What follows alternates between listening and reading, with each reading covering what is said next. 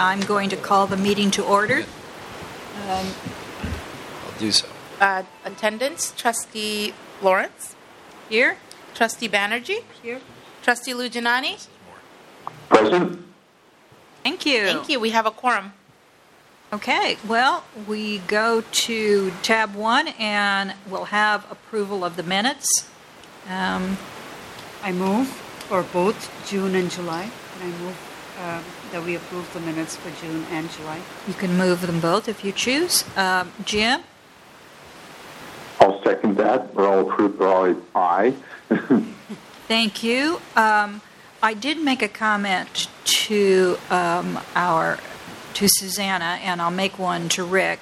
I'm not quite certain that I understand the minutes, and would hope that the minutes would reflect more of the questions and not necessarily the ramblings, because I can in fact do that, but the questions and comments by board members. And I don't see really in any of these minutes that is the case. So I'd really like to make certain that for the board's accountability and to make certain that the public knows that we are in fact questioning and answering and asking specific questions relative to the items on the agenda, I think it's important that those minutes reflect, as opposed to, and Rick, I suppose you have to have certain things that you have to show that we talked about. Is that the case?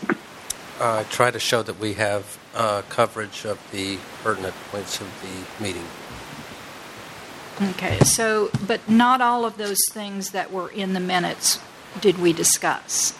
So they were a part of your packet, but they weren't discussed. And so I want to make certain that in future we're just a little more cognizant about what is the conversation that occurs at a meeting. Okay. Thank you. Okay, can I have a vote to approve the minutes? I move. Aye. Oh, I thought, yes. Thank you, and I'm going to vote nay. Thank you. Okay, we'll move to our next agenda item. And Rick, can I turn this to you? Okay, the next agenda item would be an update on the annual audit.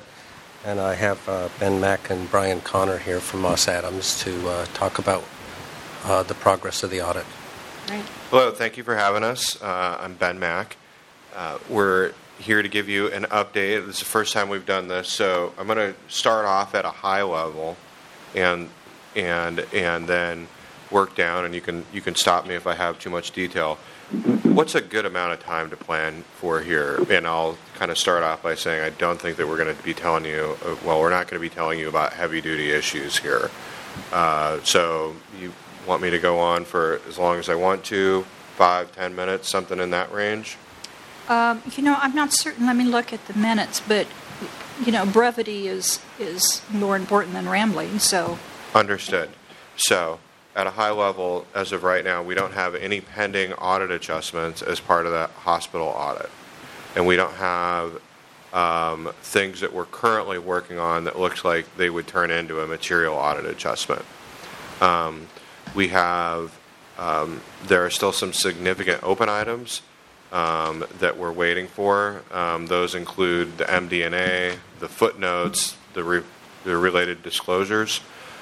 We think we're going to get that in a couple of weeks, and when we get those items, we'll audit them. There are also some items that, perhaps we didn't really understand we were going to get them later, but I think we were always going to get them later, including the workers' comp and the medical malpractice actuary reports and the confirmation of a lot of balances with the county. I'm not really so sure that this wasn't always when we were going to get them, but now we know that we're going to be getting those things in September. We did work with management in terms of getting things on our request list, and it was a little slow, but we're getting there. We expect to be able to meet your timing needs from where we're at right now. So that is kind of a high-level update of where we're at with the hospital audit. Big takeaways there would be no pending adjustments. And I'll pause there before we go on to the single audit and wait for any questions. What specific challenges have you had, if any? Just working with management to get all the things that we've asked for. Timing. The timing issues, responsiveness, what typically? I think we probably asked for more things and certain details that perhaps hadn't been asked for before. And I'll let management speak to the details of this, but David Staub is new.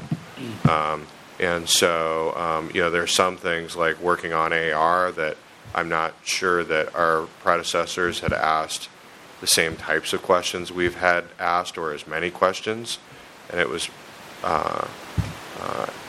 perhaps challenging getting information. Well, is there a list of reports that you need that you have given ahead of time? Yes. Okay. But it's not quite as simple as saying we need report X, Y, Z out of the system. I'll give you an example. We asked for, one thing that they're working on is bad debt roll forward. And traditionally, management has not bifurcated out a bad debt reserve, but they're doing that right now. So that's a methodology to be worked on, and then the resulting schedule. We got it the first time. They said we don't have this, and we talked through it, and we came to an agreement that okay, we're going to get that. That'd be a good example. Okay. Some of the things that have been asked for, it's really a different approach this year to the audit, and they've actually asked for a lot of custom reports. For example, they would ask for all payments received after July 1st of 2016 that pertain to encounters from before July 1st of 2015. And so we have to go and do a custom report at AHS. We have to do one at San Leandro. We have to do one at Alameda. And there are certain challenges in getting that data from each of those hospitals and then validating to make sure that it's accurate. And we've had to go through a number of iterations because you get the data and it's like, well, no, that's not it. You've got half of the encounters that we're looking for. Try it again. And so we're working with analysts to gather accurate data to provide to them. Otherwise, we're going to have lots of findings because we gave them crap. So we're working through that and should have it finalized shortly. That was a technical term. It's an audit term. Is it, well, okay, I'm trying to, it's kind of a negative vibe I get, but is this a matter of, this is the first year that, Moss Adams and AHS are working together and it's kind of just, getting used, sort of just,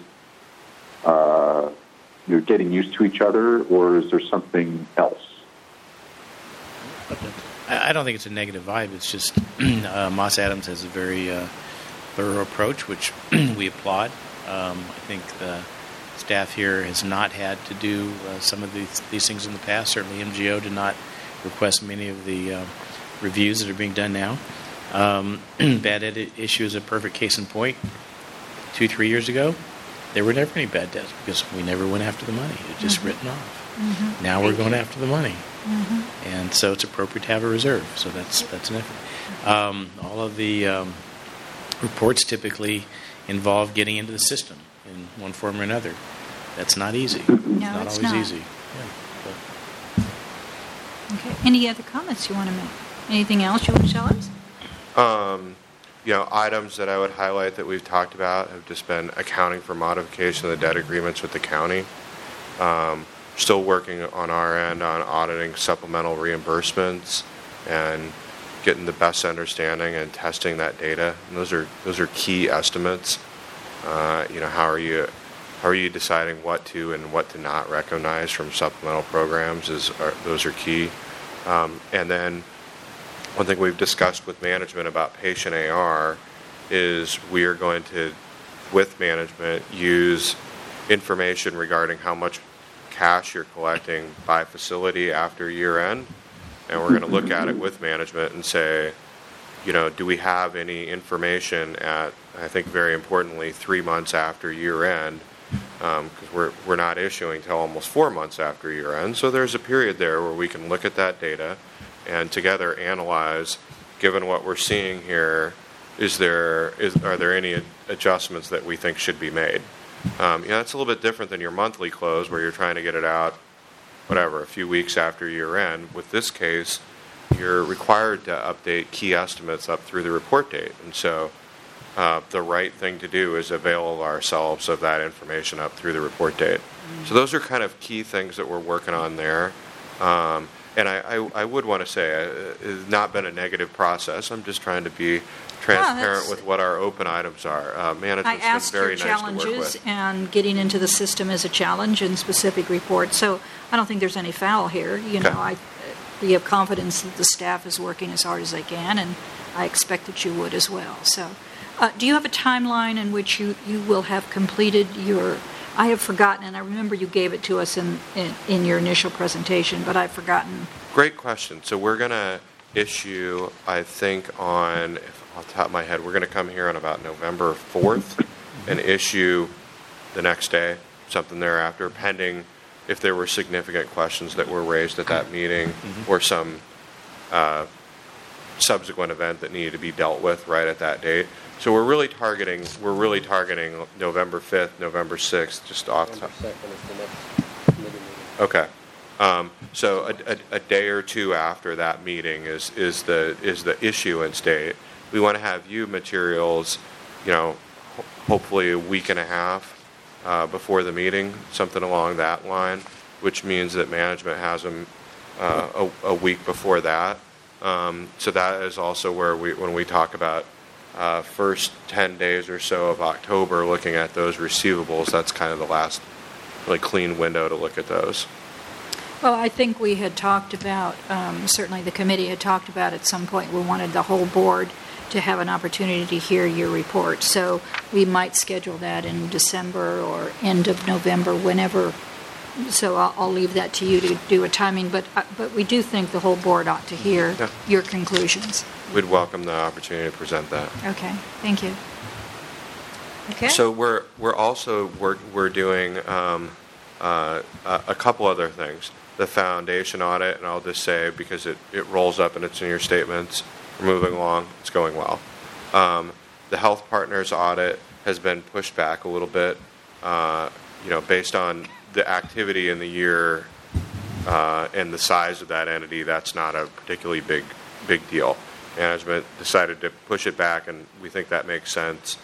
The last thing I wanted to point out is, so with the single audit of federal awards, we're working through with management findings in a couple of different areas. In the MAA program, looking at allowable costs due to support information. I think that has to do with time study. At this point, I would just describe that as management's coming back over the next few days with information. And then we're also looking at the Ryan White program, which I believe is the HIV program. And we've got some issues that we're looking at in eligibility. That was an issue last year. That could be an issue this year. But again, we're working with management on really what those findings mean. So that's where the single audit is at right now. So when you do the report, you will have a recommendation, and then the management allow an opportunity for response. Is that how it goes? Okay. Yes. And then that document is public, I'm assuming. Yes. Okay. Any questions, committee? Well, thank you for spending your evening with us. Appreciate it. Well, thank you for inviting us. We appreciate it. Thank you. Okay, let's move to the next item. Rick, I'm going to call on you again.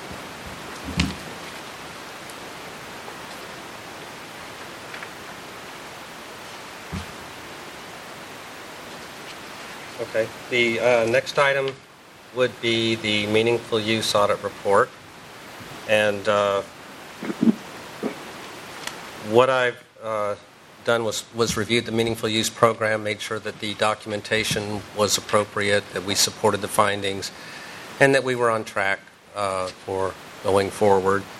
And what I found as a result of the audit was that the hospital program looks pretty good. We're getting incentive payments. We're on track for the milestones that need to be monitored for next year. But the provider program is kind of problematic because the next-gen system has not been implemented throughout the organization. We don't have the EHR. We did some initial attestations, and we got some money on the provider side, but when they have to actually use the EHR and produce certain results, they can't do that attestation because we don't have the EHR in place. So we're pretty much not going to make the incentives that were projected for the provider side. And that could be a substantial amount, but and it also results in some penalties on Medicare payments, which will be escalating over the next few years. It's 1% for last year and moves up to 3% in another year. So there's some penalties on that side, and we've been working with management for corrective action on the issues that we identified. And Would you go back, Rick, and define for me, because I do have a whole lot of questions, but define for me what's the definition of meaningful use? So meaningful use is, first of all, to have a certified electronic health record in place, and then to meet certain quality indicators that CMS has dictated, which means that we have to perform certain functions and document from a quality standpoint how we're doing, how we're providing patient care. And if we don't do that, then we don't get the money for attesting. So not only do we not get the incentive, but now after a time we also get penalized. So it's from Right. both ends. Right. Right. So what do you see the causes of, and you outlined a little bit, and this was really thorough. I do want to compliment you on how much work you put into the report. But what seem to be the challenges? What are the hurdles? And maybe, Dave, you're in a better position to respond to that. But, Yes. This is just such a tragedy to have money, sitting there that you can have and you don't get it. So there's two different programs under meaningful use. So there's the Medicare program and the Medicaid program.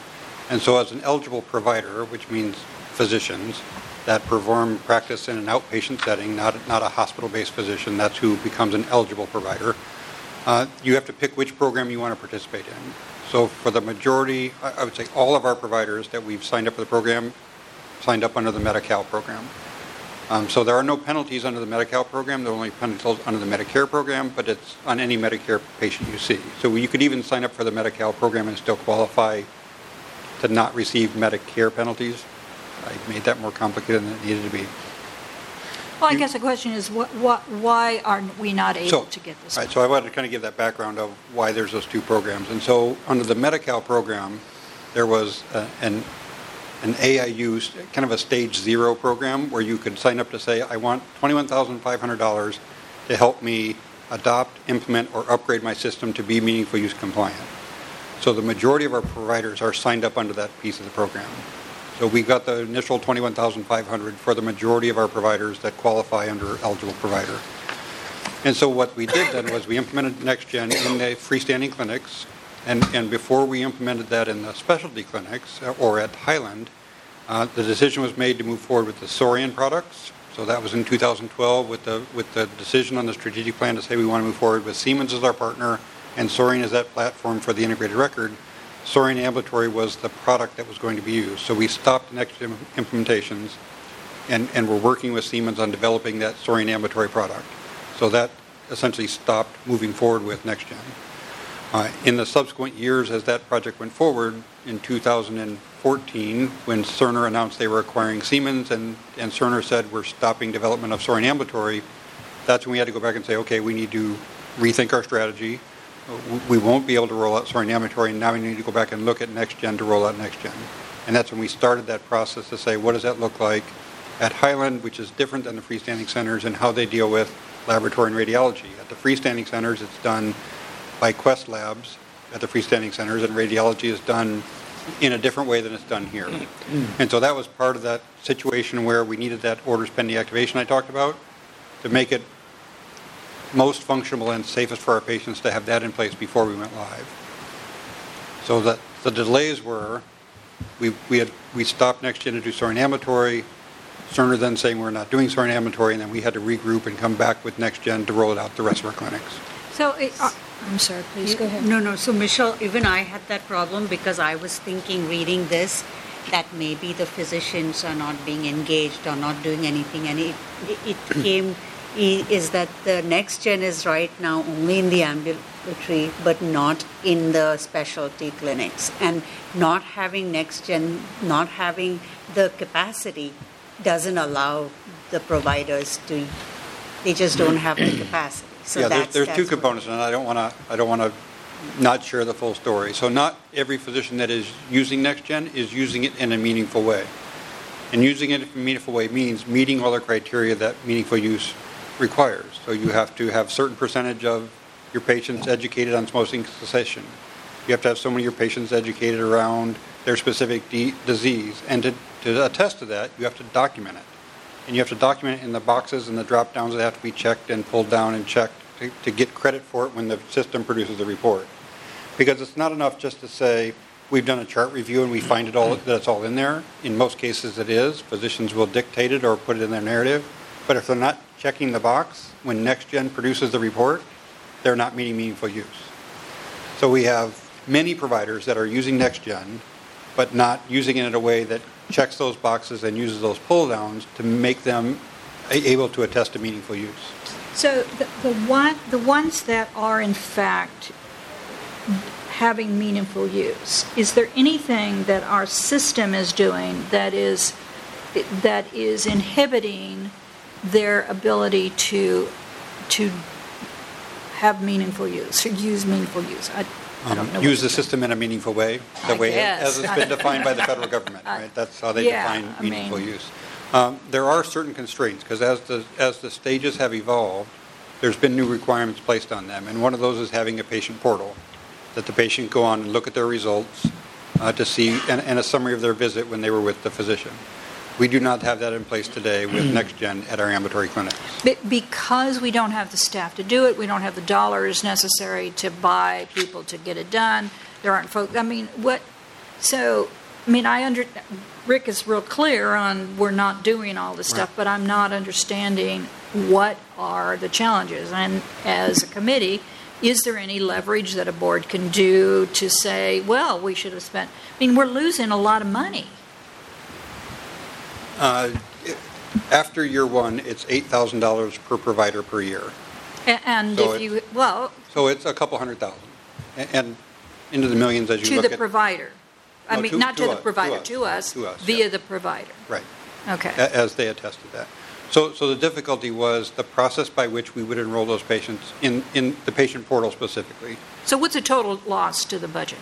I don't have those numbers in front of me, but we have those numbers calculated. Rick I don't would know if know. you have them. I do have them. I just don't have them right now. In both the penalty, so this is where Medi-Cal... So the penalty was about $170,000 was what we calculated the first year for Medicare because we have a smaller Medicare base.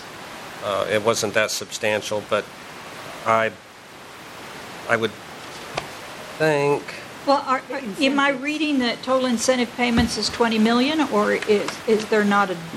that was total for all programs. That would be hospital and provider.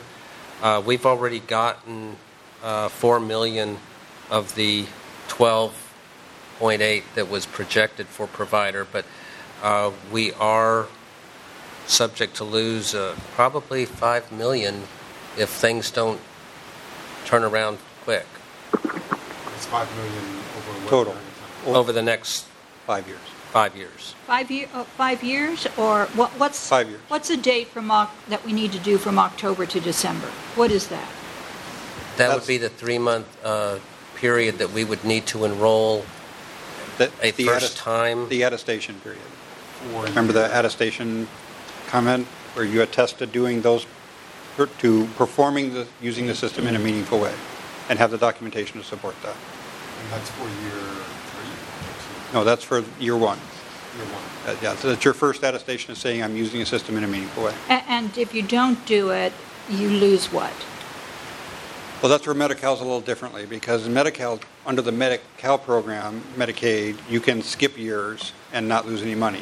But because it's a 6-year program, we will likely lose $8,000 for each of those providers that don't attest this year, because they won't have a back end to it. And that's probably around, I'm guessing, 100 providers, roughly, 110, 120 maybe. 100 providers at 8,000 a provider. Yeah. Anything else you The want to alternative on that, or the flip side on that, is implementing the system is a lot more expensive than the incentives that we get. So we can get money back, but it doesn't really cover the cost of implementing an EHR. Oh, all right. So why was it important for you to show us this?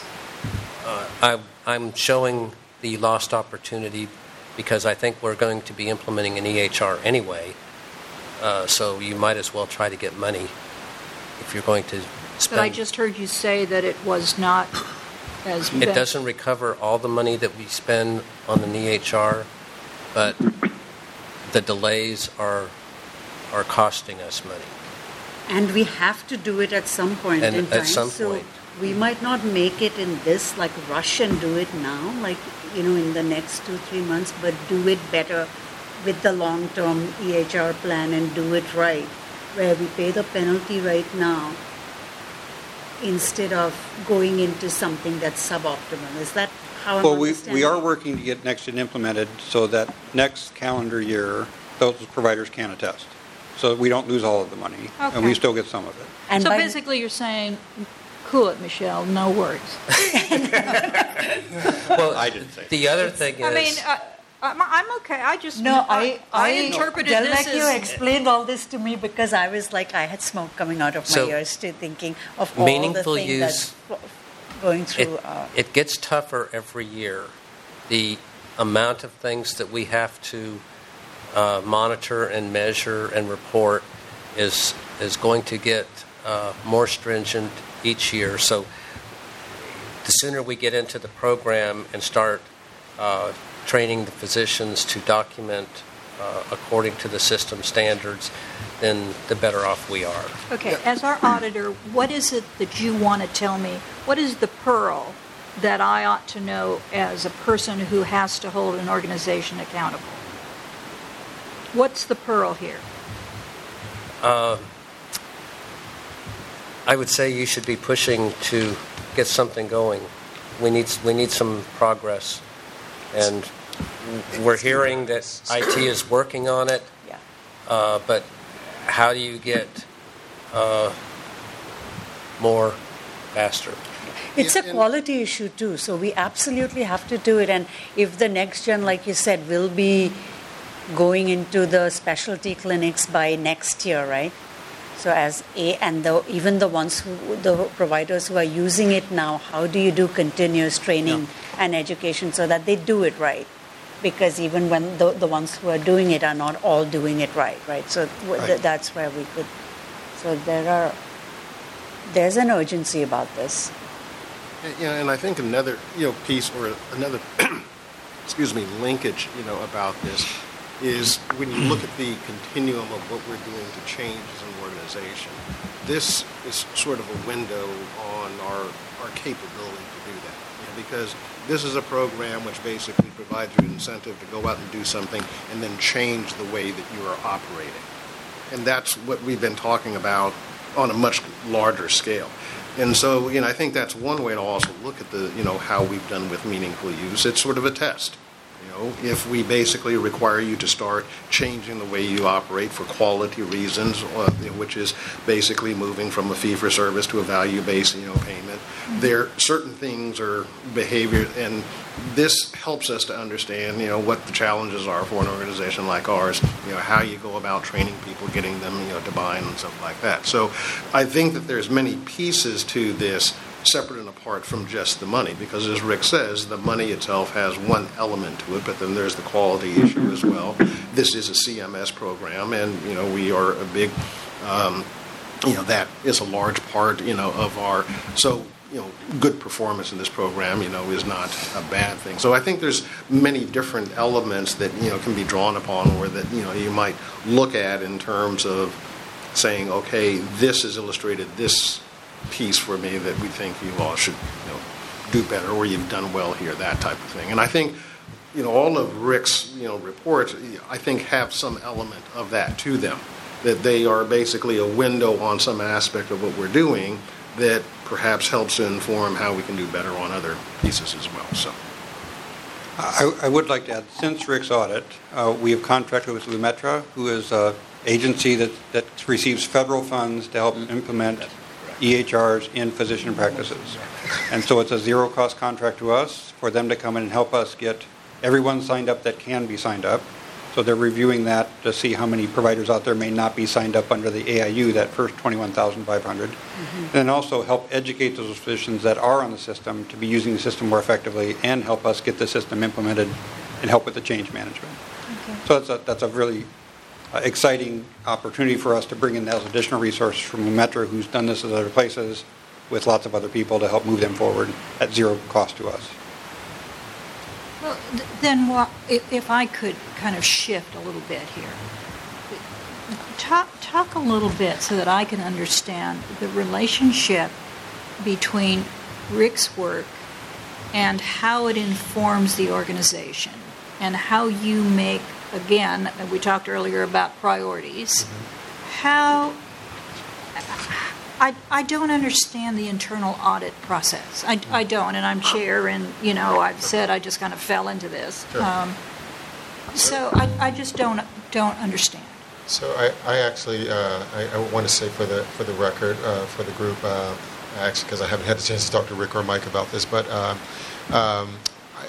we had a sort of exchange around what is the role of the committee, and how does the role of the committee and the work of the internal auditor and your work and then influence, how do they interplay, and how do they work with the organization. And I think the OIG sort of guidelines around the 7 elements of a compliance program, I think there was some reference to it in our minutes, and perhaps some discussion in the last meeting about this, or not. But I think we need to do a little bit more education around that to really demonstrate where the role of the internal audit or auditor and the compliance program is really just another safety valve, if you will, to look at practices within the organization and making sure that they meet the spirit of various regulations by which we're governed, and various forms of just good business practices. So what he does is effectively takes a host of sort of inputs, which could be complaints that we've received. They could be internal or external. They could be business practice changes that we've done, or changes in practices in the industry that may lead to kind of areas of vulnerability, where he's looking around the healthcare community overall and like-minded or like individuals that are in this practice, saying where some potential exposures to the organization for fraud, waste, or abuse, and saying, now let me look at those practices and come up with, or the things that we do, and come up with those risks that we have, and say, I'm going to take a deeper dive into some of these, to then be able to inform the organization, we're doing this okay, and we feel comfortable about it, to, no, we're doing a really bad job at this. And some of that could rise to the level of just poor practices that need to be improved, or potential fraud, waste, or abuse. And we're doing the element or the rationale for doing it internally ourselves is that we are always, all organizations are subject to federal government oversight. And if the federal government came in and found problems and they either severely penalized us or put us on a corporate compliance or corporate improvement, CIA, whatever it's called, agreement. The measured and the manner, the degree to which they do that is in some ways informed by how the willingness of the organization to do a voluntary program. This is a voluntary program, to do a voluntary auditing program where we're constantly checking ourselves.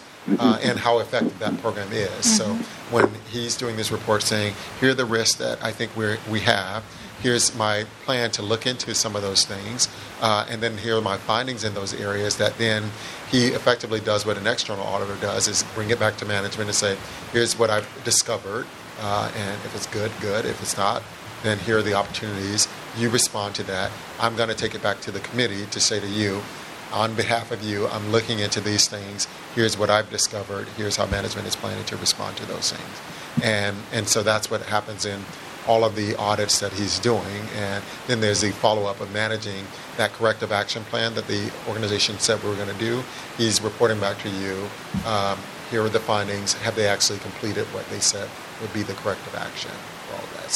So that's sort of the tie to how what he does then informs what we do differently or better or continue to do if it's working well. But in the case of the one like this, and I think this is what Mike was getting at, it can sometimes be nuanced. So it's not necessarily the fact that obviously there's an ideal. If there's an opportunity to get incentive dollar for something you plan to do anyway, you always want to get those dollars. But getting the incentive dollars aren't just like free money. You actually have to do something, and that requires an investment.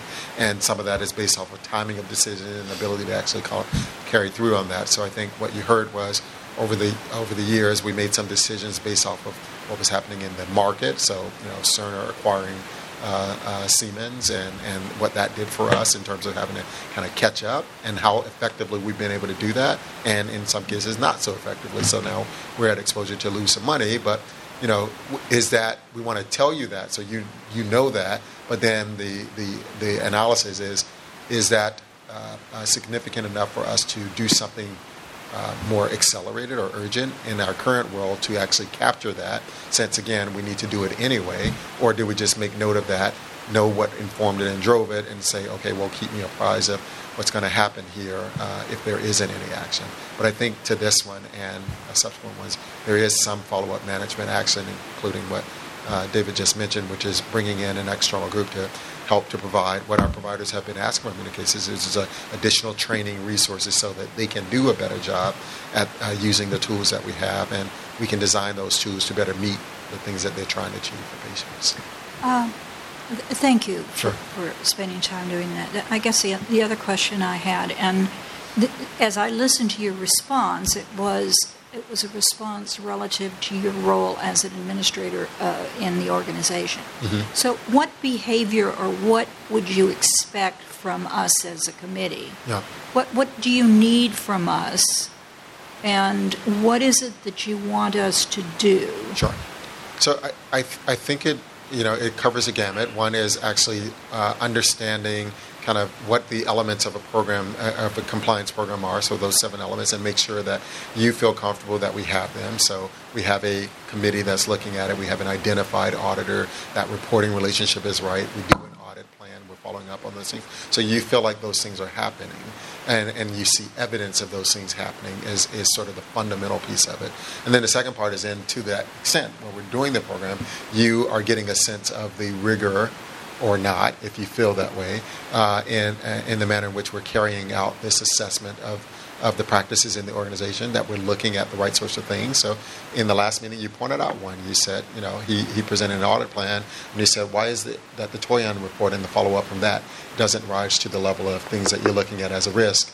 and how will you resource kind of following up on tracking those things. And he took that as a fair point and said, okay, well, I will amend my plan to include that. I will look at the resources that are required to address that. And if I have to come back to you to say, we need to adjust the rest of the plan to either deprioritize something else, or we need to adjust the resources. If you say, I really do think all those things are important, and so you look to me to say, find a way to resource his ability to look into more things, then that's the way that your input as a committee can help. There's several ways, but those are some of the ways in which your role, I think, helps us. And I'd invite Rick or Mike to add to that, but that's my take on it. Yeah, and I would just sort of add, it's sort of a testing function. I mean, Rick's reports, Rick's work, both in internal audit and compliance, are a representation to you that we have looked at and we have confidence, no confidence, we're addressing these various issues.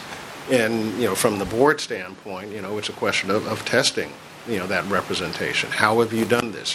Describe to me what your findings are. Why did you look at this issue as opposed to other issues? And it's not so much, the question of whether or not, the board is, finding things different than, what the auditor did, but it's satisfying yourself that the representation made to you is, in fact, an accurate representation, and that the methodology, the process that was followed to get to that conclusion makes sense and would sort of hold up.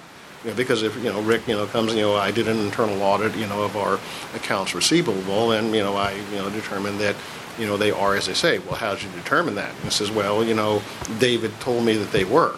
And that's it. Well, okay, you've now tested that representation, and it doesn't appear the methodology is good enough. And so you might ask, additional questions about that. But, the question, so it's really a testing, process that you're going through. And that testing process, allows you to, sort of poke at various pieces of the organization, based upon, what's been, brought to you. And it gives you a sense of confidence of the board members that what you're being told in terms of how we're safeguarding the assets of the organization, that it's being done in a responsible fashion, and that, you're looking at things which are important to drawing that conclusion that it's being, that you're adequately safeguarding things. So one thing I'd like to add on that, if you look at page 17 of your packet, where I have the schedule for the EHR incentive payments that we've received, my job is to provide an independent assessment of the situation. And if Dave Gravender came in here and said, meaningful use is going great and we've recovered $11 million, or we've been provided $11 million in incentive payments, you would say, great, keep it up. And he goes on his merry way. When I look at it, I say, well, gosh, we got $11 million, but there's opportunity for more, and we're leaving it lying on the table. So I'm trying to paint that picture for you that there's issues there. And so when he comes to you with a plan and says, well, I need some resources, and here's my plan, or comes to management, your job would be to say, yes, he needs to go forward with that, or yes, we're going to approve that contract, or whatever, so that we can finish that out, address that issue, and keep moving. Yep. Does that help? I'm a Does that slow raise?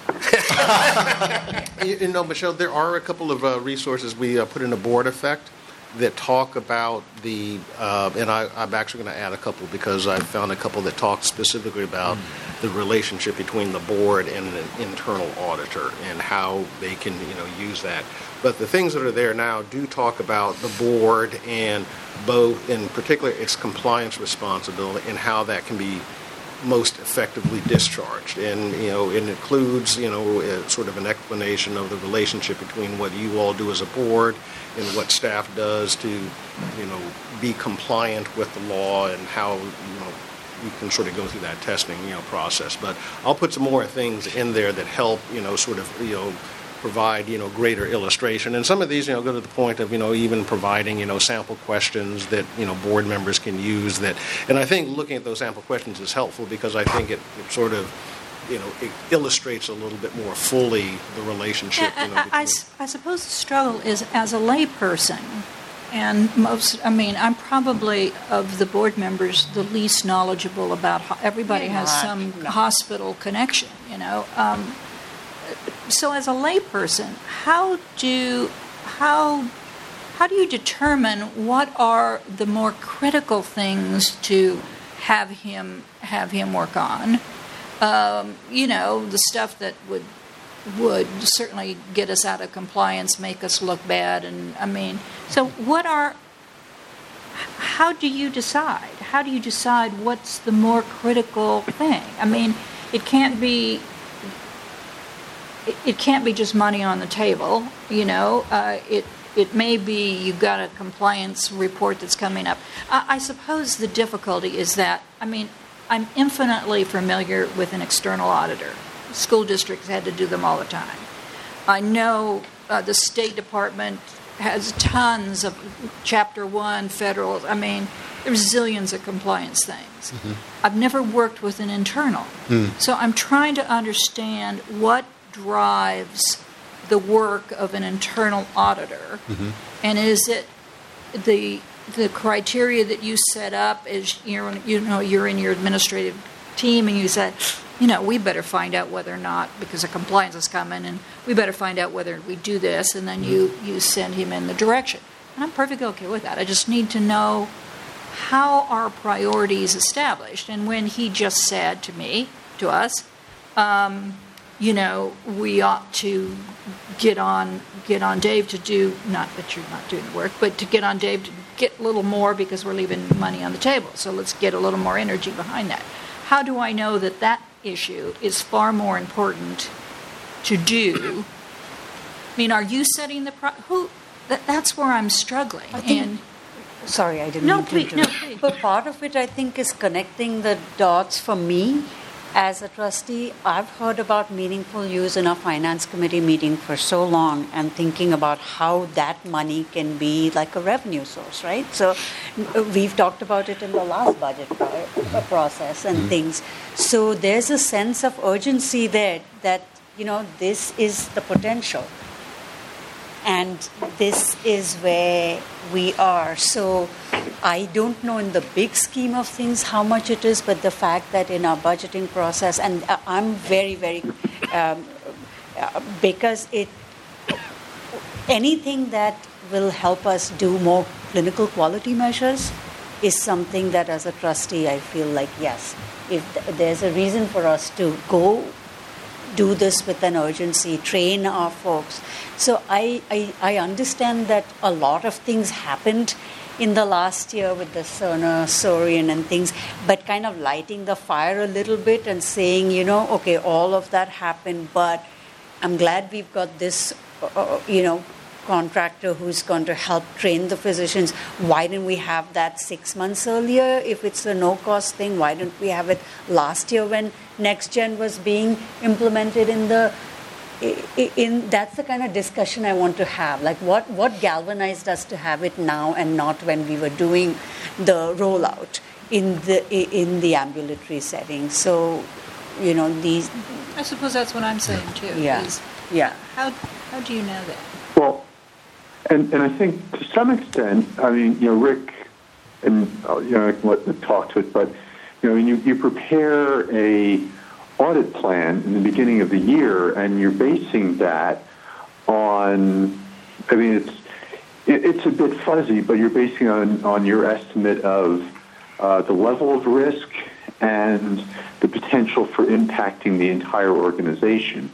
And you're trying to boil things down. Some of them are more operational, some of them are more, and they may be a little bit harder to quantify. Some are financial, maybe a little bit easier to quantify, but that's what you're trying to do with the audit report, or not the audit report, the audit plan, and try to focus, your limited resources on the things that you think are the most impactful, the most at risk, or pose the most risk.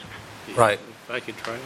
Sure. So That's what I think. That You know, I think I'm pulls it all very- together. it's late, This and is I'm why very we're guilty doing all these about things talking now to as you guys opposed to about later, this. whatever. okay, so having started many of these programs, you're not expected to be an audit or compliance expert. All you need is reasonable ability to listen and talk and ask good questions. So typically what you do is you start with a risk assessment. You have somebody who's qualified that you trust. It could be Rick, it could be the external auditors. Come in and do a formal risk assessment of the organization, which is kind of what could go wrong, and if it did go wrong, how bad would that be? Mm-hmm. And so you're looking for things that are in that top right quadrant. And you get a nice big list, and some people do charts with colors and things. But then you talk to that person about, well, what are the risks? And then given what you've seen of the controls here, where do you think we should test? And you make that decision. You get a recommendation from management. And then your auditor will come in with, he'll say, I've got 3 people, 4 people. This is what we can do. This is what given what you want to do, this is what I'd recommend we do this year. And that's the audit plan. When he comes in with a finding like this, say, okay, did he do a good job at it? Did he explain it? And then, what is management's response to that? Does management say, we don't care, not an issue? Do they say, oh, it's really important for us to do, we need to put resources on that, we're going to fix it? You listen to that, and then you ask to see the plan. Okay, and they come, okay, this is what we're going to do to fix this. And then you have a little planning calendar, and you say, okay, Rick, in 6 months, we want you to bring that back and tell us how management did. And so now you're starting to get educated, and you're seeing if management has a structured approach where they can look at an issue, identify a problem, and fix it. Or do they consistently miss things, don't come back and don't fix it. And then you have a different discussion. Mm-hmm. That's what you're looking for. And you start all over again. You say, okay, well, let's revise the risk plan. That was a nice year, and he's wrapped up his plan. What do you think the new risks are? What should we be worrying about? And how do you rate the, the degree of risk in its impact on the organization? And, earlier we had talked, and I think you modified the report that you gave us, mm-hmm. giving us a 1, 2, or 3. Mm-hmm. 3 was, this was important, 2, and, I suppose... by consequences. By consequences. Yeah, what are the consequences? Okay. But your role as the board, though, is to also challenge and test that as well, too. Because ultimately you have the responsibility for oversight. And if we're telling you that, we think this risk is higher than another, then, you should ask us, why do you think that? What's the basis? Again, it's not so much a question of you all having to, come to the conclusion or make the conclusion. It's to test how we came to that conclusion, whether that conclusion makes sense, whether or not it's defensible from that standpoint. Right. And I think that sometimes the challenge is sort of feeling the need to be able to sort of, grade the response or something like that, just sort of based upon what it is, where it's really more a question of, sort of, the inquiries that really sort of get to the idea that this is a reliable conclusion they've presented to us because it was arrived at in a reliable fashion. Yeah, I'm really interested in how an organization prioritizes the things that they see are most critical. How, so that's one thing, is, what is your process for accountability? What is your process for setting priorities in the organization? And, this place is just huge, and you're only so many bodies. And so how is it that you choose that this thing is the more important? So I'm interested in that portion. Not that I would say, because I don't know that this might be more important than that, but I can test whether or not you're thinking it through. It's the way we did just earlier on that 3.8% of interest. Mm-hmm. I was interested in what the process was that you came up with that number. So I'm not arguing whether it's a good number or a bad number. I'm just interested in the process. And basically the answer was, it's the best guess, and I'm okay. I just needed to know what the process was. And so it's that same thing relative to this.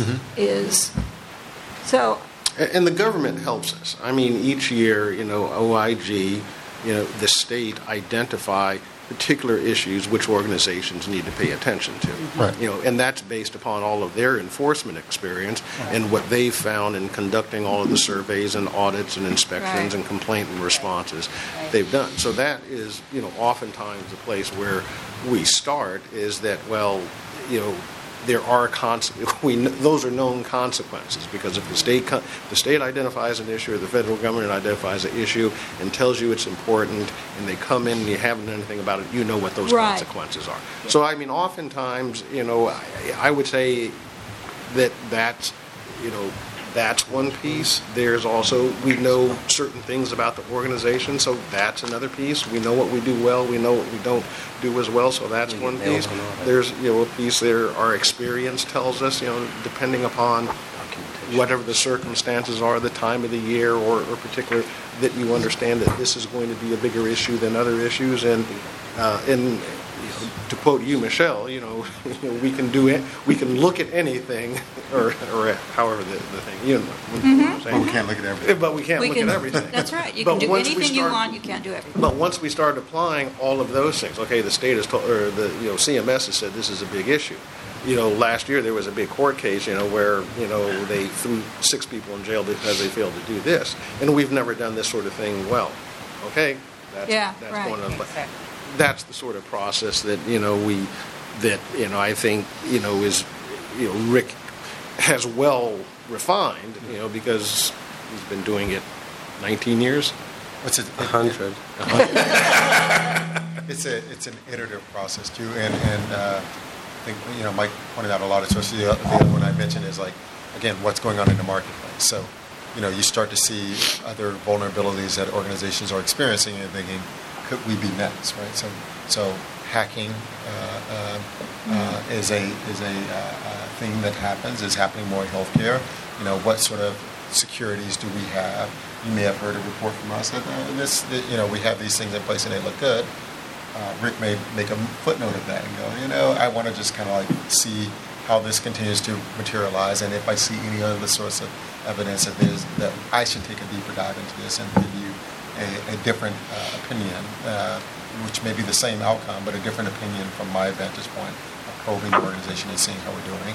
It could be things like some of the things we put at the end of the reports, what's happening in this space that are always financially driven, like that. The IT thing is not financially driven, but has an impact. But it could be something like, some employer at a different, or employee at a different organization just got arrested because they were discovered to have done X. And you're like, I wonder if we have that type of exposure. So again, we can't look at everything, but when we put that on the list and say, when we step back, is that something that's a greater risk for us than, say, this other thing? And by virtue of that.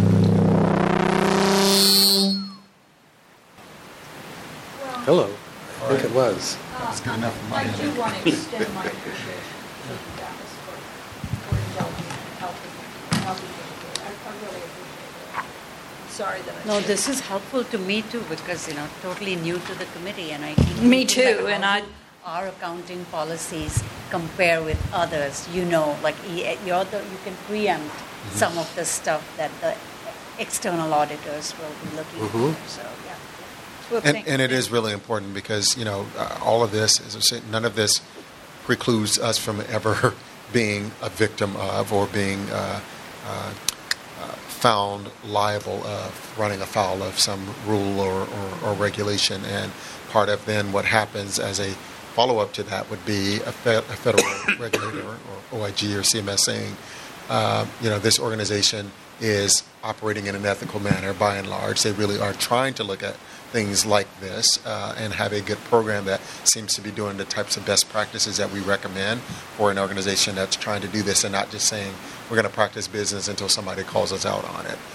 So it's really important to have a conversation like this so that you could, if we ever found ourselves in an unfortunate circumstance and somebody said, I want to talk to your governors and say, how do you question the business practices of the organization?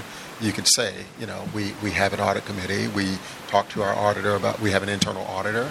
We talk to them about that plan. We get confidence that that plan is, the right sorts of things to be looking at. And we feel good at the rigor of the auditing process. And could we miss stuff? Sure. But the likelihood is better that we'll catch things if we have that type of practice and conduct in place. Thank you, Delvecchio. Sure. Really This helps us too. I appreciate it. Okay, Rick, you're still on. Next Want to go audit? to the next? Yes, the next audit. Okay, the next one would be the ED charge capture trauma audit. And what I was trying to do, since most payers go by CMS guidelines, I was reviewing CMS guidelines to see that we were capturing the trauma cases and billing them appropriately. And there was a few issues with the documentation and the way that we were charging. Out of the $56 million in trauma charges for the last 12 months, I felt that maybe 18 million of that was at risk if we were audited because the documentation didn't adequately support the charges that we submitted.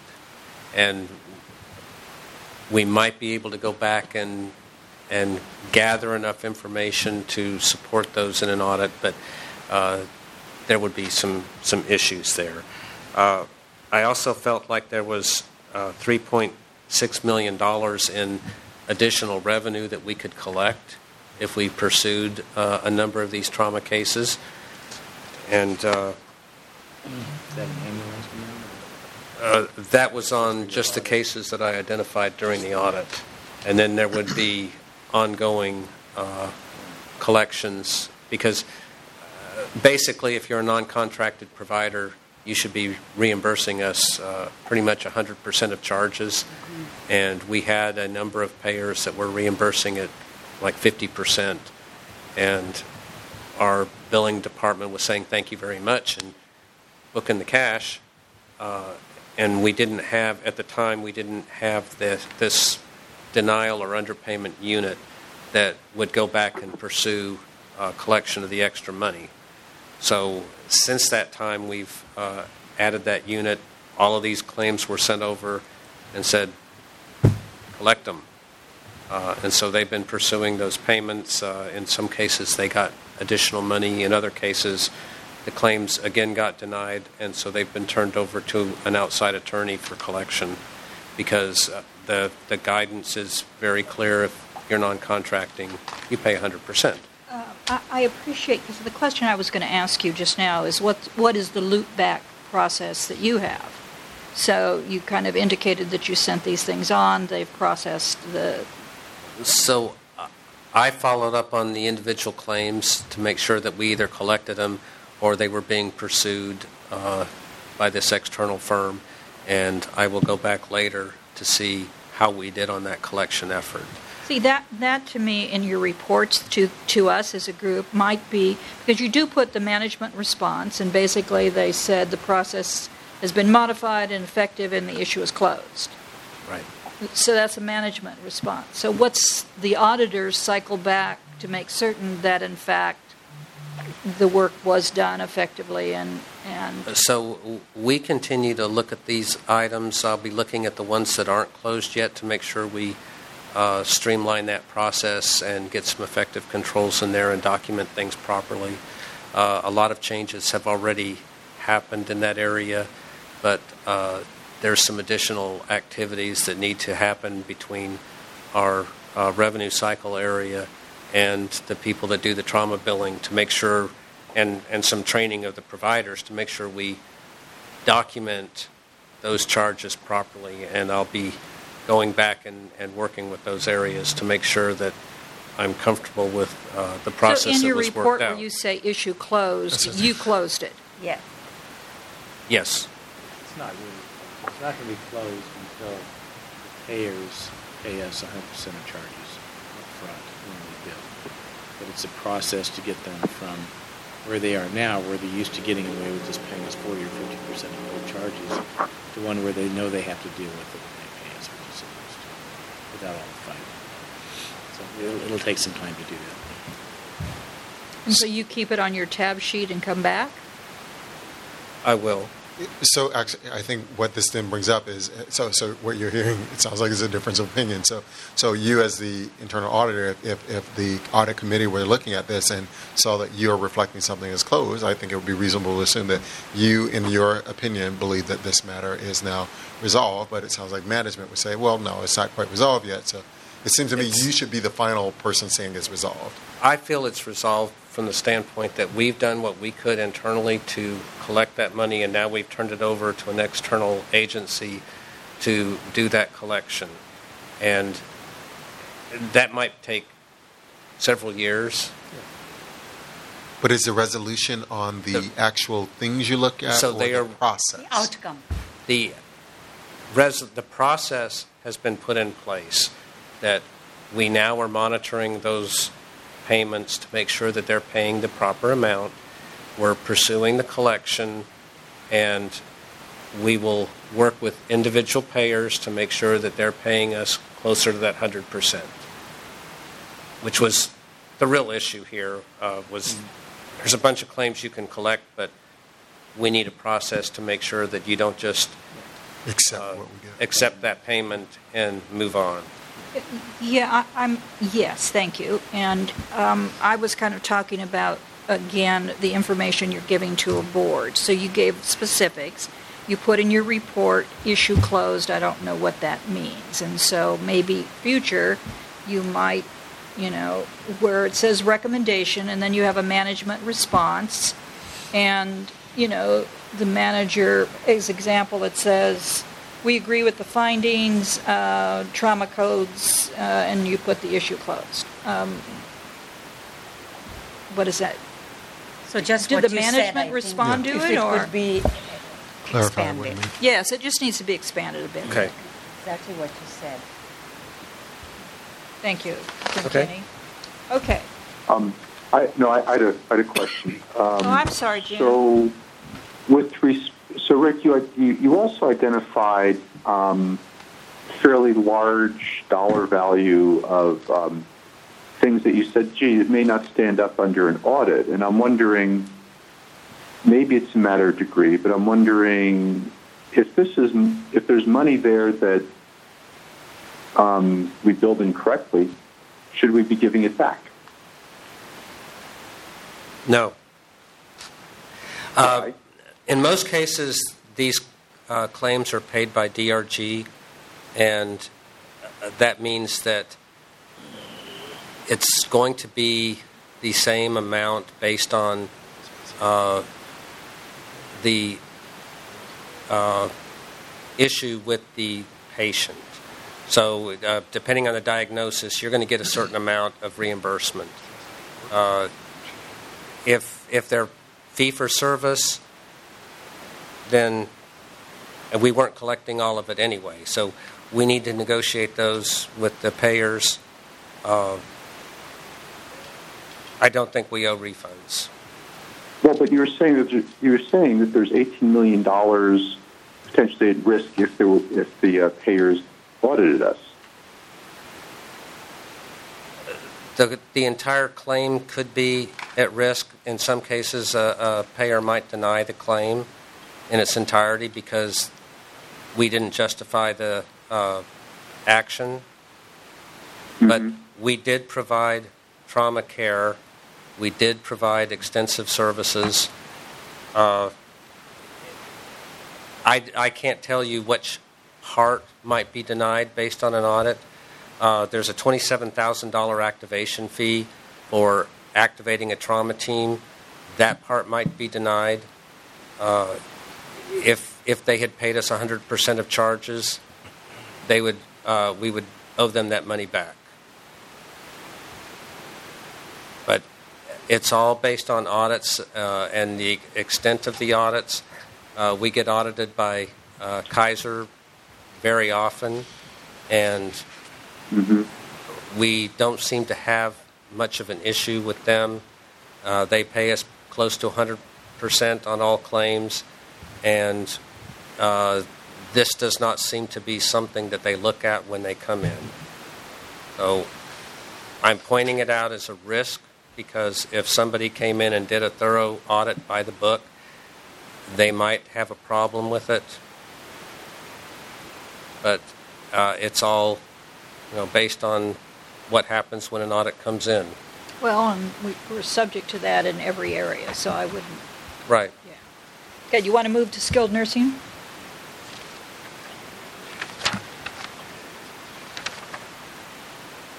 Okay. So I was actually doing a skilled nursing review as a compliance review and wanted to make sure that we were billing room rates appropriately. But what I found was that there wasn't much variety in room rates, that we pretty much bill everything the same. You're either in a room getting skilled nursing care, or you're on an admin day because you're going to another facility to visit the doctor, you're not there overnight, something. But while I was in there, I noticed some problems with the billing, and we weren't current on some of the accounts that I looked at. And so I went through all current accounts in the skilled nursing facility and identified that there was some problems with Sorian financials, that some of the claims weren't dropping to bill, and some of them were almost a year old, and we had $7 million in total that hadn't been billed currently. So I worked with the revenue cycle to make sure that we got bills current.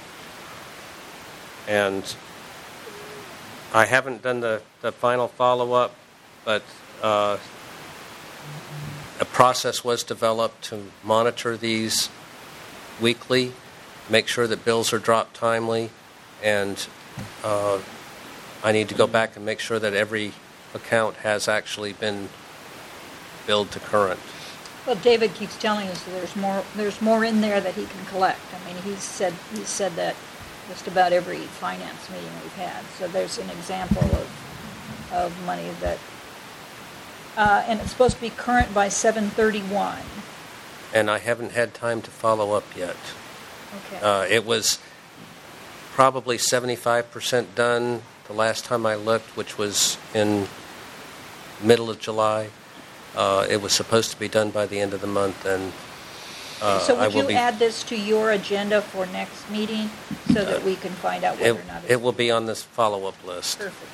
Thank you. Okay. Any other questions on that one? So this is at Fairmont? Or Yes. This is at the other one? Fairmont. As you know, we have multiple skilled nurses. They're on different systems, and the people who are in the skilled nursing at Alameda have their own, and they focus on it, and they're pretty good, even with the old antiquated system. This one sort of gets lost because it's not sort of financials, and I don't know if that actually looks at it, but great finding. As part of the new structure, creating post-acute care, one objective is combine these into a single unit. Have people yes, who of know how to course. run skilled nursing. Of look course, at it. of course. That's a lot of it. Yeah.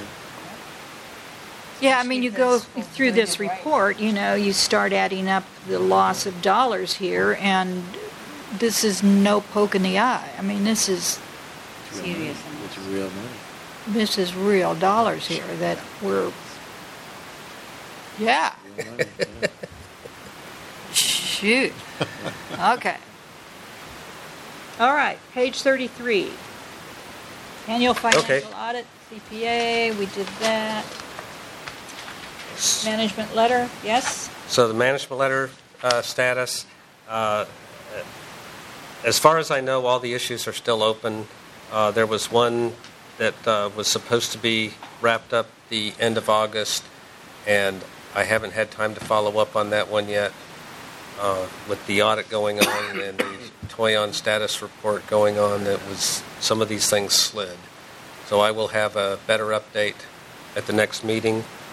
A few of them have moved out to year end for completion. And one of my, I didn't have a date at the time of publishing, Dave, that would be item 5, which we're working. So, Getting the assets back from employees. Yeah, this is part of our whole identity management. Definitely part of identifying who new people are, when they terminate, how do we disable all their logins, and how do we reacquire all the assets that have been assigned to them. And that's all tied up in that identity management process, which is the project started in requirements definition. So we just need to determine now when will that project be complete. okay.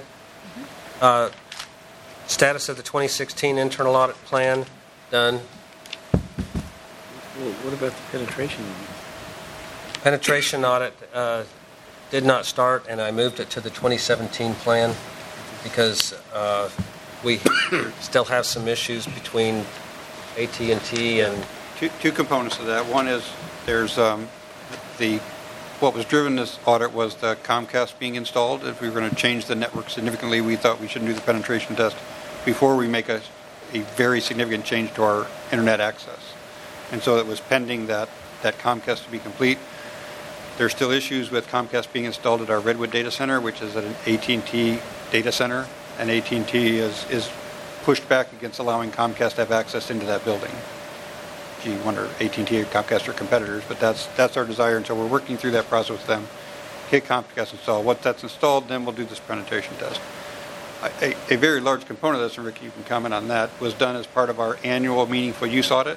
So as part of our meaningful use, we're required to do a HIPAA and vulnerability assessment as this.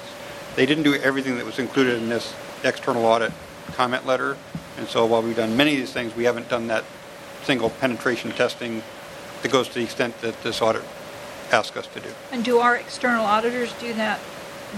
No, we do that with an independent third party does that penetration testing. Trauma team to the ER, we have a level 2 trauma, ETA 5 minutes. Trauma team to the ER, we have a level 2, ETA 5 minutes. So I always connect this one with the other audit that said when people leave, we don't do a very good job of making sure that they're out of the system. And so it just makes me feel like we should complete this sooner than later, because with the disasters that have occurred. Right. In this case, someone with a key gets in, and if we don't know they've been terminated, which is part of the problem, that they're not terminated in the Lawson system, so IT doesn't know they've been terminated because the manager hasn't notified HR they've been terminated. Right. That key still works. Right. And so no amount of vulnerability testing is going to say that someone with a valid key shouldn't get in, because the key is valid until we're told it's invalid. Well, it's a similar issue, though, which is how tight is our system? Can somebody get into the system and corrupt it or take it over? Well, Well, and different why question. does that become an IT? It seems to me that that's a human resource issue. I mean, I'm not understanding why it's... It is, unless, and it's, forgive me if I didn't hear this part, if it is a case that HR is notifying IT that people are out of the system and there isn't a reliable, like we should know that once you're notified that people are removed from the system. If the audits show that in fact is the case, I agree. This is not an IT follow-up. This is an HR follow-up to make sure that is getting to that point, at least from the perspective of this particular aspect of our vulnerability. Rick did that audit a year or two ago. Do you issue the final check? I mean, do they receive their final paycheck? Yeah. Their final paycheck That's all before checking payroll. out? That'd be payroll. If HR is notified of their termination date, yes, they do. If they are not notified, they don't. Well, I would see that an employee, and I can tell you, having done this in an education system, that the employee wants their check.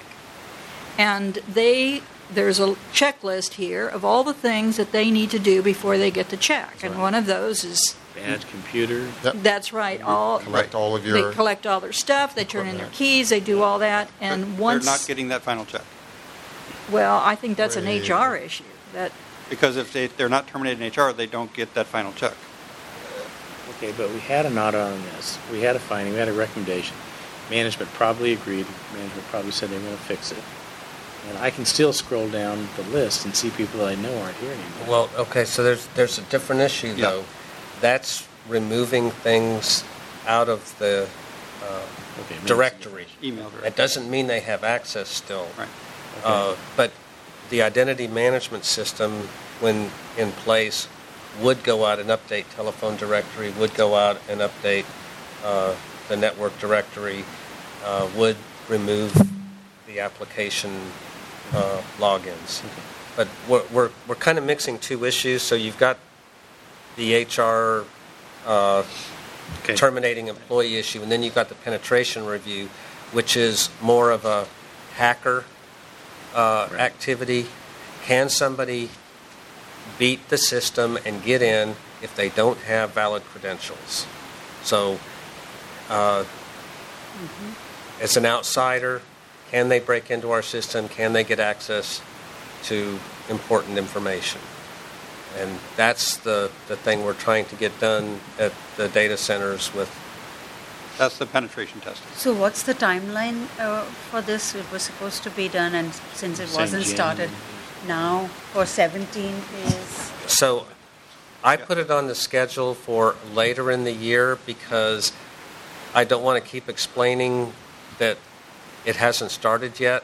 Once it gets started, it's probably a couple of weeks of activity, and then we have a report. Well, Rick, that's not your choice. If something is non-compliant, you can't decide I want to keep explaining it.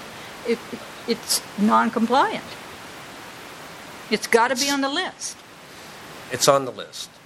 I put it on later in the year because until IT gets the issues worked out to get this penetration review started, it's not going to get done. Okay, so you got the penetration. Can you assure me that people are not getting a paycheck unless they have turned in their keys, their computer, all the stuff that they need to do? No. That to me is a high issue. So, and that's a safety issue. It's a safety issue, it's a financial issue, it's all of those things.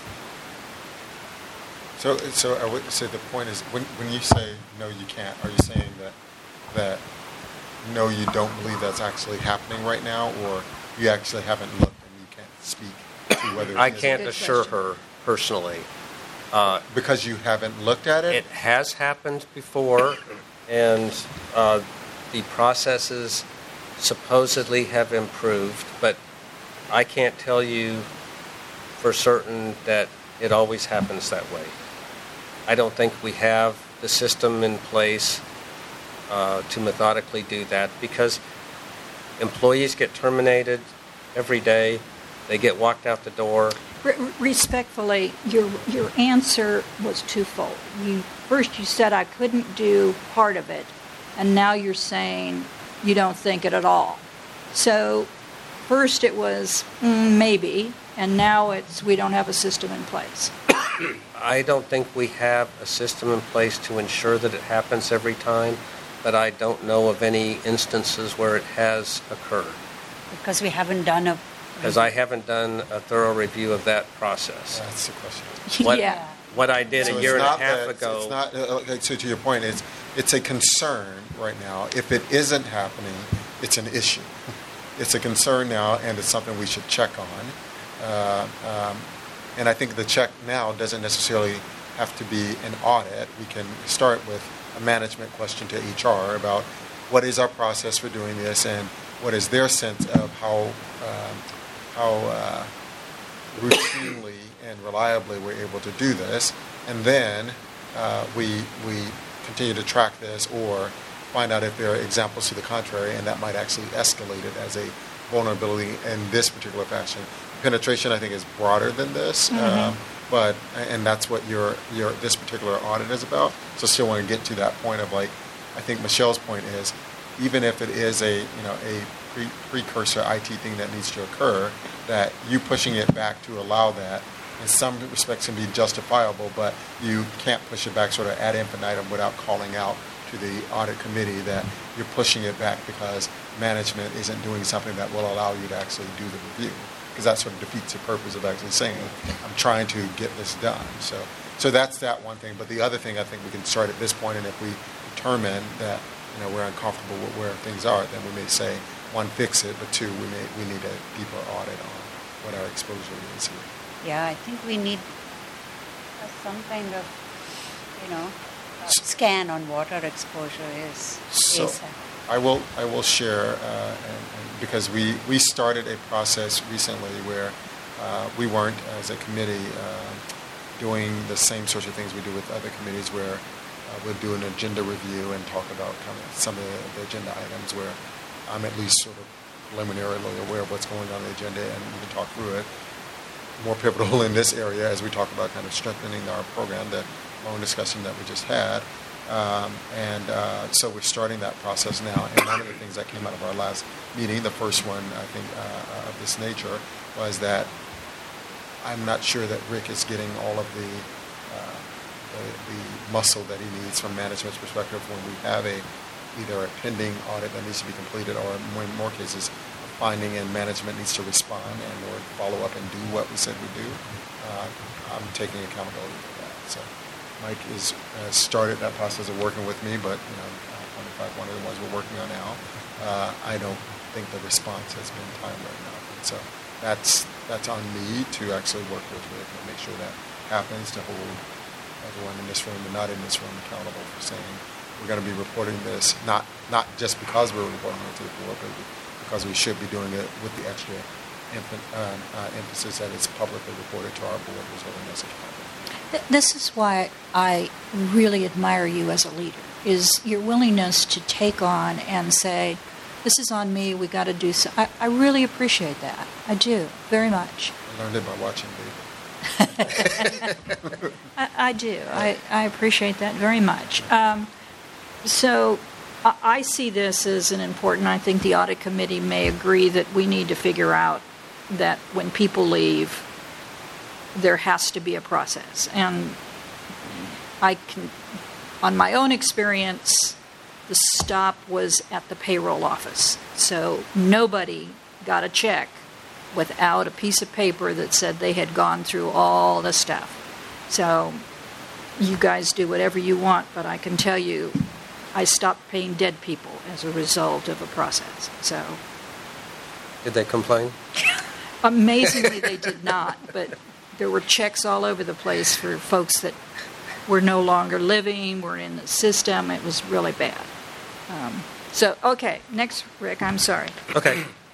Status of the internal audit plan for 2017.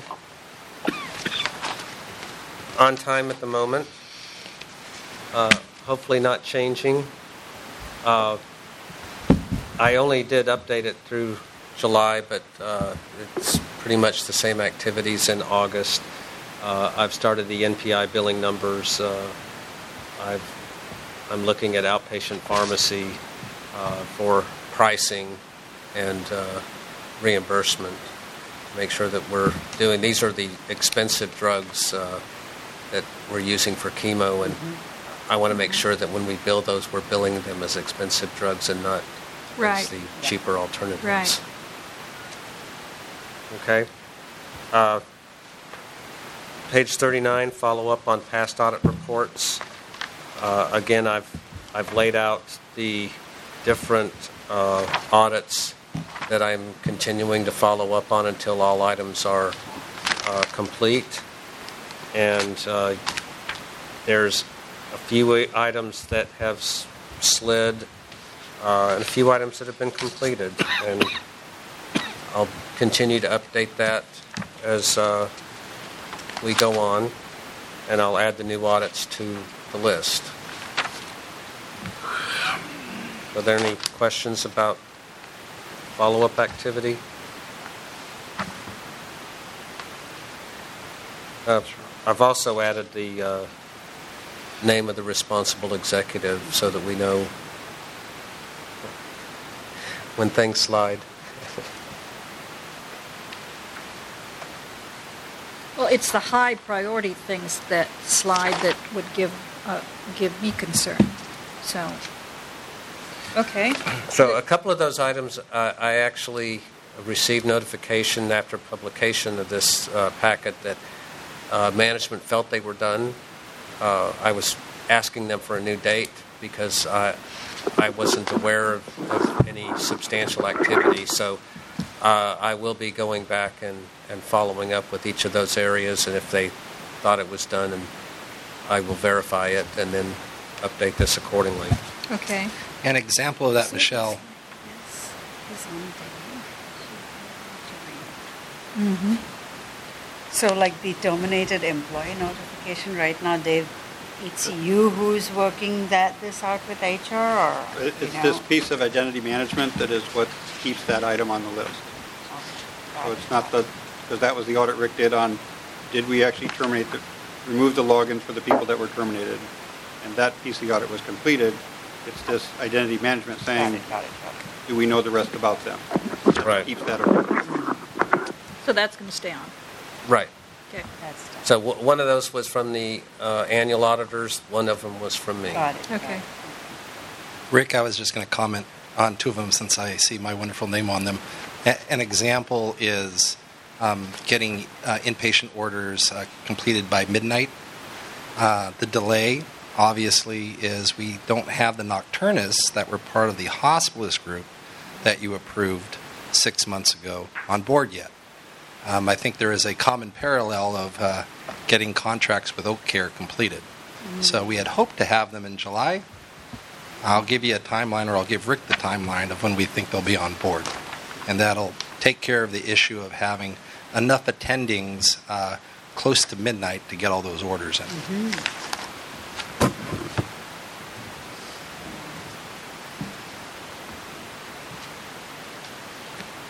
But there's no new date. So what was that? We were going to put on Pharmacy. you. Are you putting a new date on there? Yeah, but I'm contacting Peter Hull to get an idea of when he'll be done with recruitment for the nocturnists, and then add another 2 months or so for credentialing. Well, one of the advantages, as you'll see on number 1 up at the top where Dave is, Mm-hmm. is you can see, this thing, and so keeping a running thing helps. Okay, I'll do so. Sure. Okay, let's do Toyon report. Okay. So, at the last committee meeting, I was asked to start doing some monitoring and updating on the Toyon recommendations. And so I went back to the original Toyon report and identified all of the recommendations that were in there to make sure that I had an accounting for everything. And there was actually 43 recommendations because some of the recommendations had multiple pieces to it. So I went through all of those and did interviews with management and tested where appropriate to find out where we were.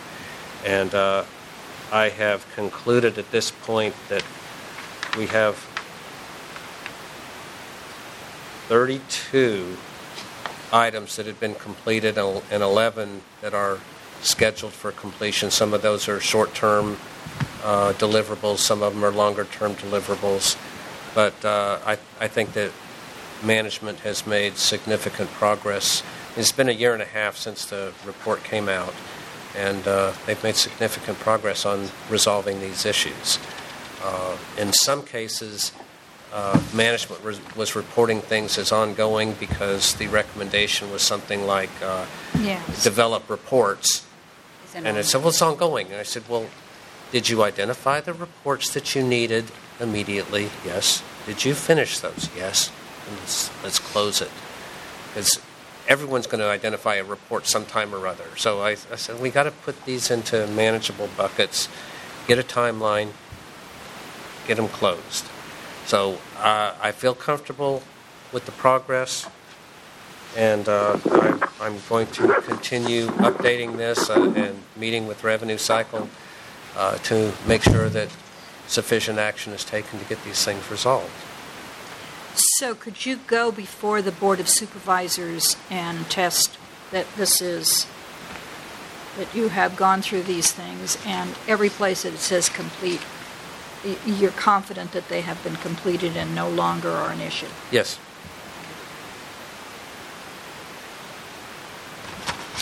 good. Any questions?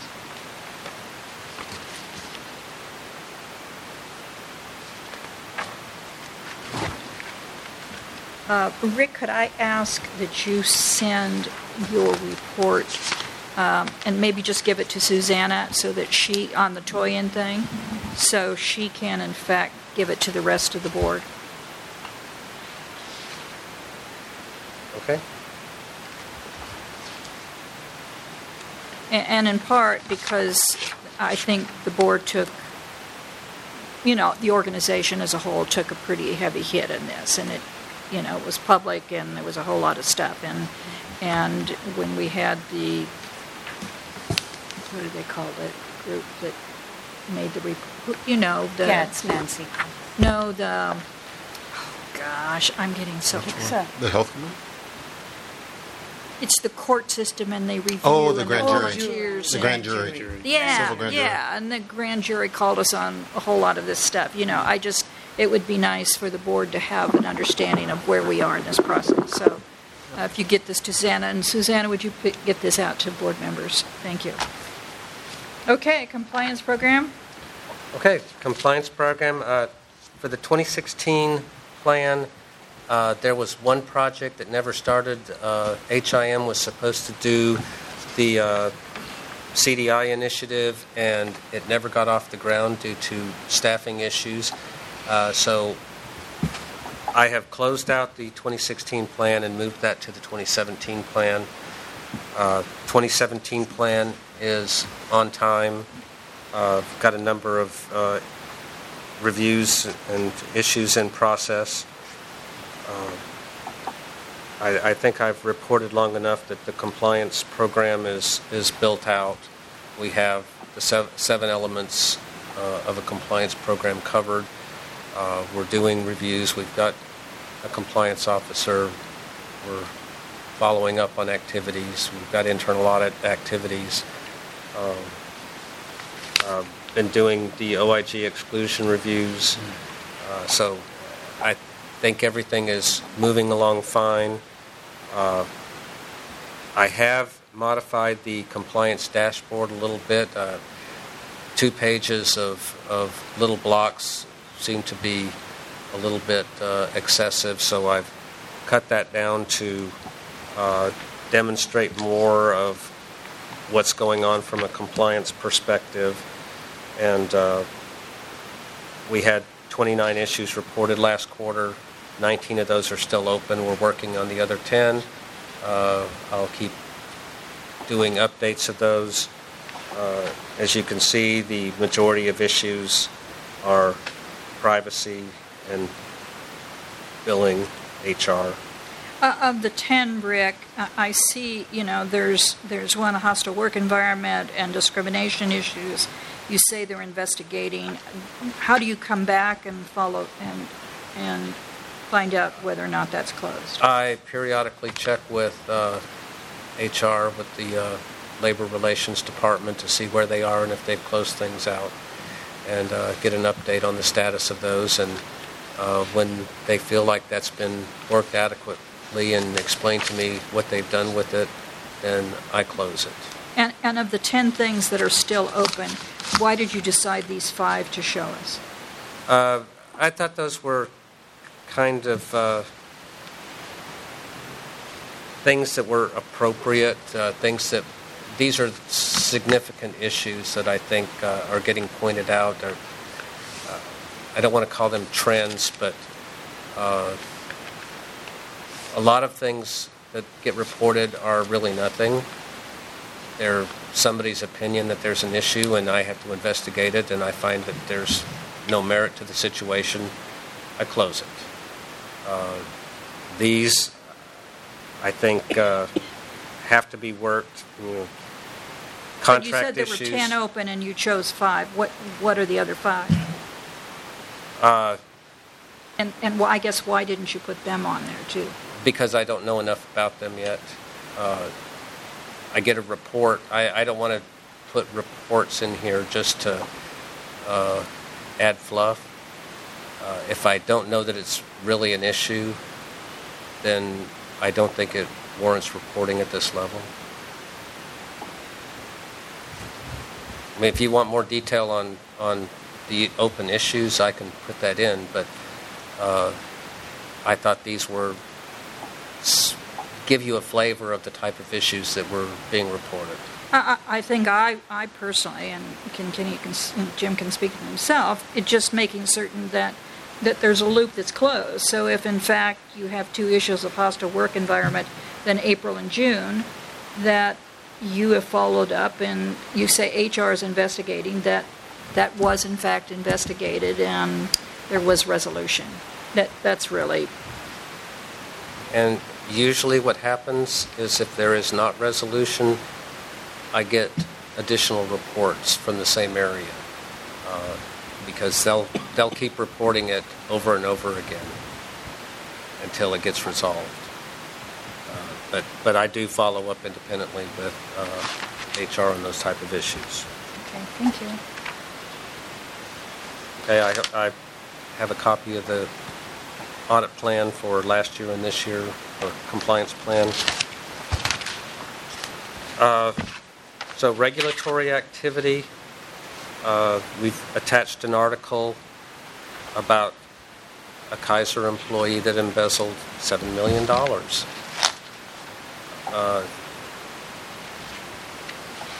I wanted to put this out because we had the discussion last meeting about what are we doing about fraud and what's happening and do we have adequate controls. And this is just an example of even companies that have good controls.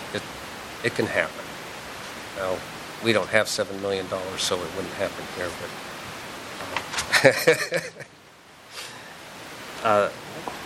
there are... That could happen here. We have, almost $1 billion. Let's clarify that. So we're not what is Kaiser, 42, 50 billion? I've lost track of we're not that size organization, but we do have significant exposure, Or in the size of Kaiser, $7 million might not even be noticed, depending on how they did the scheme. But normally, you can cover things up if you're really doing that kind of activity, and that's one of the things that is looked for in the annual audit. That's one of the things that I do periodically in looking at different processes. You have to see what type of controls you have in place and that we're not doing things like that in our organization. And the things that I have found in the past, and you might have a duplicate expense report that somebody didn't turn in, and you go and get it back, but I have not seen any intentional fraud in this organization. It's good to know. Well, yeah, but you've got to think, how did something like this happen? How was it not Yep. caught? Mm-hmm. So in this case, he's investigating workers' comp. So he's a manager. He's got authority to conduct investigations and make payments. Mm-hmm. So should there not have been a committee that reviews the reports on the investigations and says, oh, well, okay, here it is, a real case. In other words, you don't concentrate everything in one individual. Right. You can't both, authorize the payment, get it, and just have it all right there. You've got to have some type of checks and balances. Yeah, that was a fundamental control. Sounds like a fundamental control flaw there. Well, it also looks like they didn't do much to check out his background. Yeah, I know. The history of criminal behavior. And it's like, wait, we're going to hire some guy to deal with fraudulent claims who has a history of fraud. Right. And in our case, we do background checks on employees, and I don't know how long we've been doing them, but one of the other things, by doing the OIG exclusion list, if we ran across somebody that had been doing something in the past, we would identify those as part of that and work that issue with HR and legal. And although in this case, he wouldn't have been on any. I'm sure that if you went and talked to people at Kaiser, they'd snap their suspenders and say, "Boy, we've got all that stuff in and 10 times more than you guys do at Alameda, so we're so much better. And that happened anyway, so, you just never let your guard down. I'd be willing to bet Kaiser took this very seriously. Oh, I suspect so. I think they took this No, very seriously. I'm sure they did. I'm just saying that if you went to the average Kaiser person and said, hey, tell me in general about your excellent employee vetting and controls, they go on and on about how excellent it is. And it's like, well, not always. But I think that, no, I'm sure that they were this is the one they quite found. displeased. No, he's saying that they found this after it happened, but he had a pass. Yeah, I know. So it was how it was. They may have said, yeah, we were well aware of his past, and we determined that there was no risk to the organization, or they could have said, yeah, we didn't, our screening didn't catch Somebody boo-booed. catch that. Yeah. Yeah. Okay. Anything else, Rick? Time is fleeting. Current regulatory activity, I had reported previously on the HRSA 340B audit. We estimated a liability of $5.5 million and worked with the state and have reduced that to $3.2 million. We are negotiating with manufacturers now to see if we can reduce that further and just buy drugs in the future at the higher prices instead of giving money back. The other thing of substance, the OIG, the CMS audit of meaningful use, we actually were, the report from Figliosi and Company said that we failed meaningful use because our system was not adequately certified because we didn't have all the modules we should have had, and they've asked us for about $1.4 million back because we couldn't attest to the meaningful use and or the certified EHR technology. And there's a potential then that Medi-Cal, this was on the Medicare side, so there is potential that Medi-Cal could come back and ask us for their money back on meaningful use also. And this is specifically for Alameda Hospital. This is Alameda Hospital. 1.4 is both Medicare and Medi-Cal. So if we got a letter, it was only from Medicare. And this year one attestation was for 2014, was it? Or 2013. 13, so prior to affiliation. Yeah. Right. Tested, got the reimbursement. The audit came back and said, demonstrate how you met that, and we couldn't demonstrate that from the records that we actually had. Right. So there was 2 modules that were required as part of the certified bundle, and Meditech didn't bundle those as part of what they sold, so you had to buy them separately, and Alameda Hospital chose not to buy those 2 modules. They were 2 modules for things that were on the optional list of things that you could do for meaningful use, so there was a list of 5 things. You had to do 3 of them. These 2 were having a patient portal and reporting laboratory results to the county. The county wasn't able to accept them, and so they didn't buy that module because they weren't going to do that, and they didn't buy the patient portal. So there were components that they would have had to buy from Meditech in addition to install, and they chose not to buy them. But they were optional to buy? Yes. I mean, why would they get penalized if it was optional? Because Meditech said it was optional, not CMS. Oh.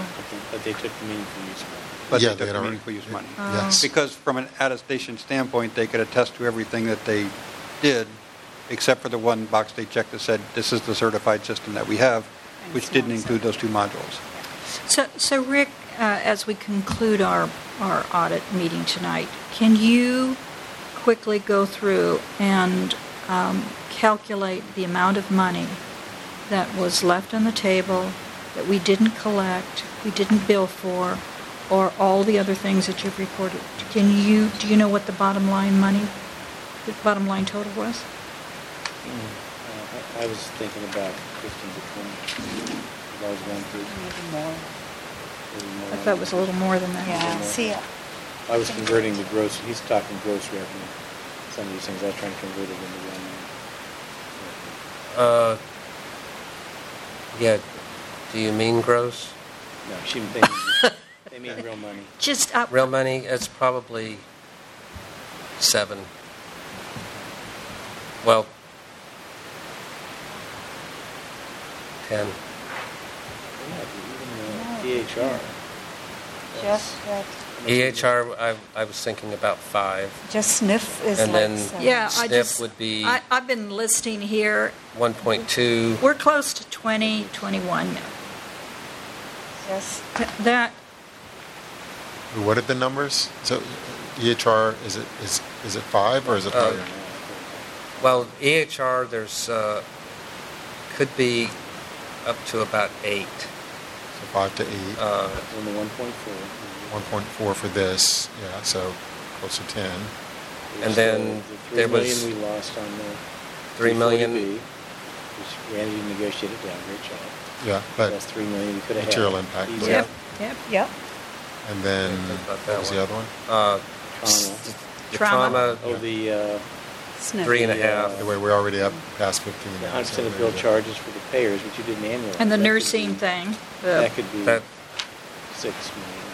That's right. well, it's at least 3.5, if Yeah. not higher. And then, Yeah. And this isn't everything.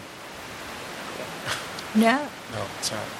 there was just a few things that I looked at, what was involved in. Yeah, and I don't know how we communicate that to an organization that in fact are made up of human beings who, have skills and et cetera. But this is a whole lot of money that is So basically I'll tell you thrown the in way I trash. communicate It's it. just- So we're doing town halls, and in the town halls, what we're saying is, this time last year, we were in a much more dire circumstance, right? We had come off a year where we lost money, and we had an aggressive plan to get that back, or to get back on the right side of the ledger. We were fortunate and did that. We were talking about that when we did the finance report earlier tonight.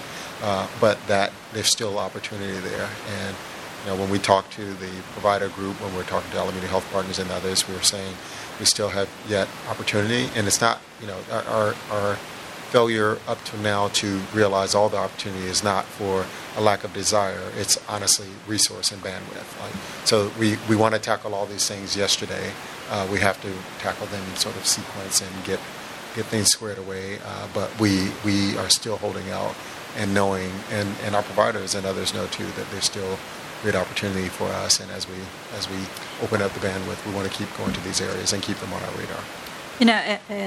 When I would sit at the negotiation table, and had to do that quite frequently, one of the things that I would do is also, because we would experience loss, is I would bring that list to the negotiation table so that they would understand that the work that they do in the organization, in fact, affects their lives.